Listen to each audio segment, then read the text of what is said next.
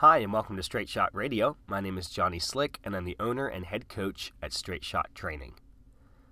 Twice in my life, I've messed up a backflip and landed on my back / neck area, and my knees hit my chest, and I thought that I'd broken my neck both times. The first time I was 15, maybe 16, and I wanted to learn a backflip, so I thought I'll teach myself in my family's backyard. And I will use this very thin mattress that I pulled out of an old camper, and I'll use that to make sure that I don't kill myself. Thank goodness I had that, because the landing was not graceful on that. I had gotten a couple of backflips off of things before, and I thought, okay, I think I'm ready to do one standing on the ground. And I was not ready. I was not prepared for that movement yet. I came untucked in the middle of the air and came down really hard. And I thought to myself, I will not do this again until someone teaches me how to do it properly. So in college, I did some gymnastics with my cousins at a local gymnastics place, and the coach there, in return for us helping out with some of the special needs classes they had there and for helping her clean up the gym, she would teach us stuff. And so she actually taught me how to do a standing back tuck. She taught me how to jump high enough first, how to bring my knees to my chest at the right time, how to have a slight lean backwards, but not too far backwards, so I wouldn't be flipping way too far over. And she started me out standing on these small pads and then gradually reducing the height of which that I was flipping off of until I was eventually doing a standing backflip on the ground. That was going great until one time, for some reason, I didn't fully commit to the movement. I got all the way upside down, or most of the way, and I came untucked. And that is the worst thing you can do in a backflip. If you stay tucked up in a ball, worst thing that can happen once you get like the height and the knees coming to your chest and leaning back, the worst thing that can happen is you make it over, and you land on your hands and knees, kind of still tucked up in this ball. But as long as you stay tucked, you're going to rotate the rest of the way over. And anytime that she was spotting me, if I had a bad backflip, as long as I stayed tucked and she kind of helped me the rest of the way over, I was always fine. So I knew, just stay tucked, I knew we'd be fine. And I came untucked. I got scared, and halfway through the movement, I stopped committing to the movement. And came untucked, and I landed, and everyone around me started screaming because they thought that I had broken my neck. Actually, my cousins and I did a lot of screaming in that gymnastics place just because we were doing a lot of stuff that every time we landed or mislanded, we all thought, oh my gosh, this is it. Johnny's dead. His neck's broken. But thankfully, I was still on a slightly padded area, and it looked worse than it was. I landed mostly on my back, but my knees I think my knees might have hit the ground beside my head. My whole body compressed that much. So, I'm not telling you this just for a shocking, podcast story. I'm telling you this because the problem I made on both of those backflips, and trust me, this is going to something that's much more relevant to you all than backflips. I'll explain how it works with lifts and then with how you approach your training or life in general. But the problem that I had with those two backflips that I landed so poorly was that I did not commit to the movement. On one, I didn't commit to it because I didn't know what I was doing.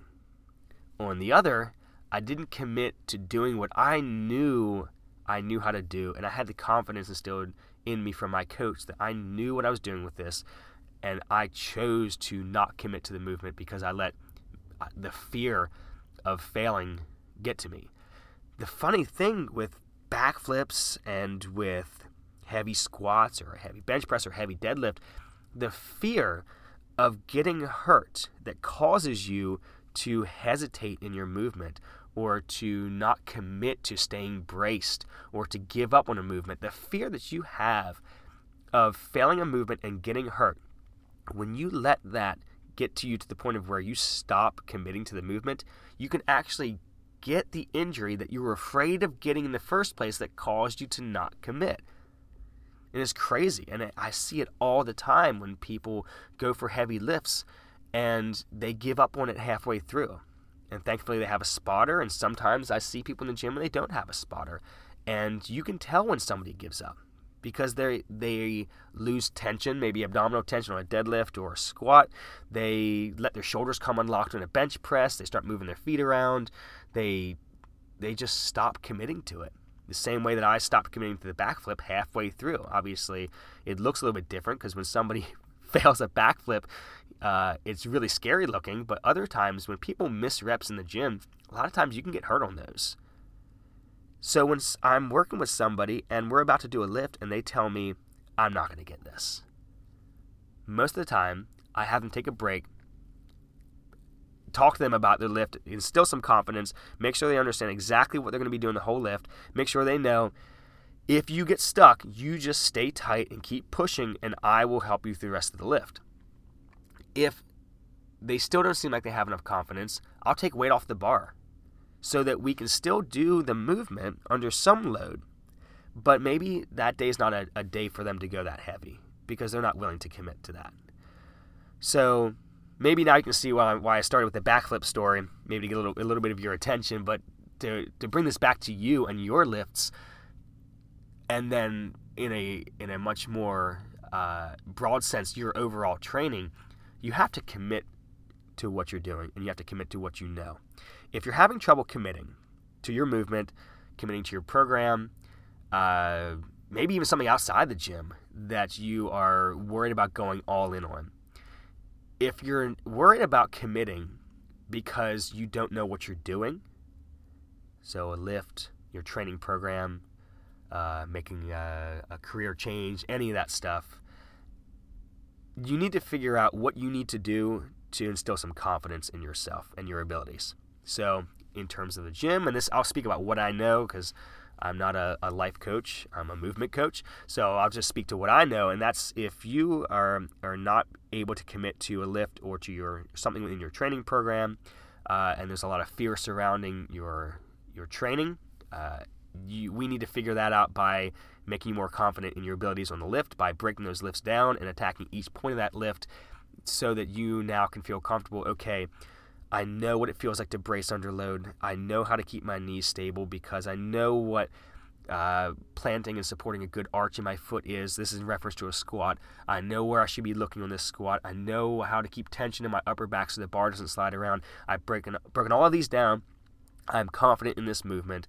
I can do this. So eliminating doubt in your training or with a lift is the first thing, and that's where a coach comes in. It is very, very helpful. So for me, the reason why I missed that first backflip was because I didn't know what I was doing. I didn't have a coach. I was just winging it.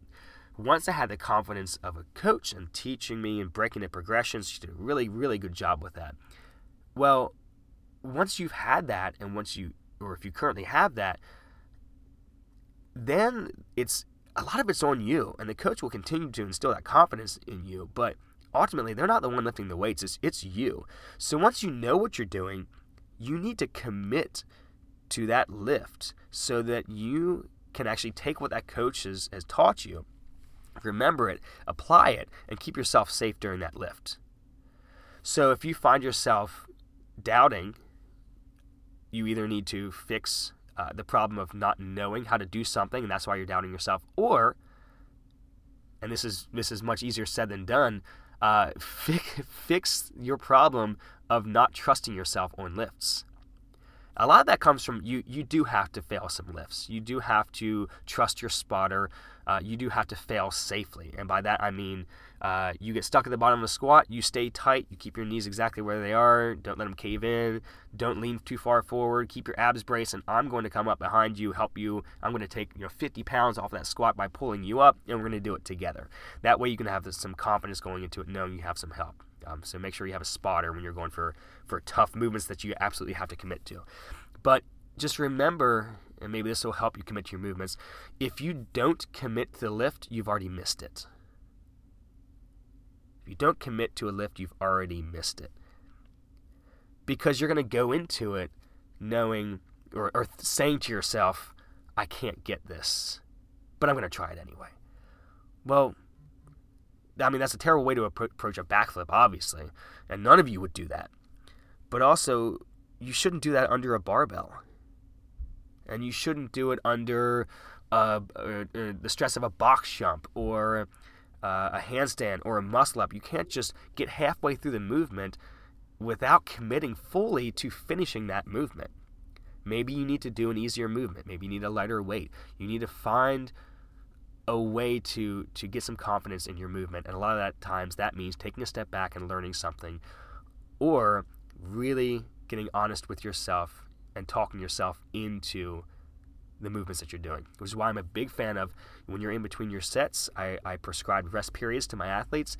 In between your sets, it's not just a time to be searching Instagram and listening to music. It's also a time for you to do some reflection on your previous set and some visualization of your set coming up. Think about what you have to do so that you can fully commit to that movement. And if you fully commit, you can stay safe during that movement.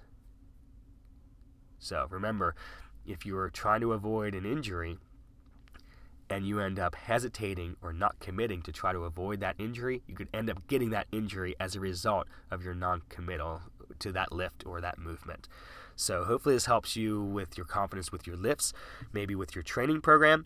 Maybe this helps you somewhere outside the gym, because I feel like I've learned a lot of things in the gym that help me outside the gym, and this is one of those concepts about going all in on the things that you know that you are capable of. And when that voice of self-doubt gets in your head, pushing it out and reminding yourself, I know how to do this, I know what I'm doing, I know the steps that I need to take, I've calculated the risks, and I understand this is something that I can do. I'm going to go all in and do it. I'm going to commit to whatever this is to make sure that I see the thing the entire way through. So thank you so much for listening today. If you can leave me a rating on whatever platform you're currently on, that would be awesome. That really helps me out. And if you have any comments about this podcast episode or any other ones, or questions you would like me to answer in upcoming episodes, you can message me anywhere using the handle @StraightShotTraining. On Twitter, it's @StraightShot_MD. And if you want to get a hold of me via email, it's Johnny, Jonny, @StraightShotTraining.com. Our website is StraightShotTraining.com. And I hope you all have a great week of workouts. And remember, commit to those lifts. You got it.